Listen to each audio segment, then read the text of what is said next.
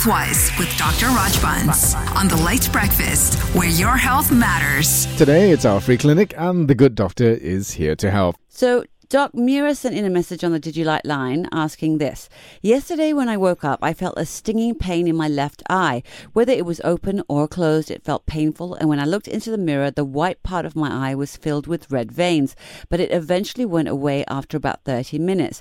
What does this mean if it happens again, and what should I do to handle the pain? It's interesting, just one eye went off. We don't know whether it's just something irritation or what, but sudden pain in the eye, but so it comes back again, definitely is a go for a checkup.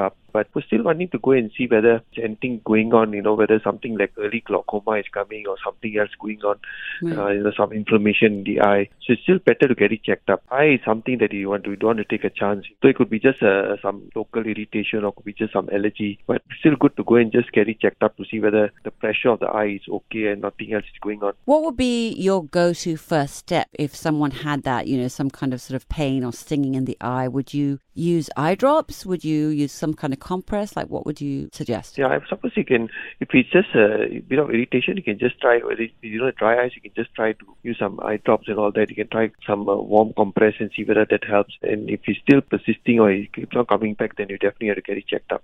Okay. All right. Now, if you have a question that you'd like to ask for yourself or on behalf of someone else, do give us a call. The number is 03-9543-3333. You can leave us a WhatsApp message or a voice note to our Digilight line. That's 016-510-8888. You want to do that right now.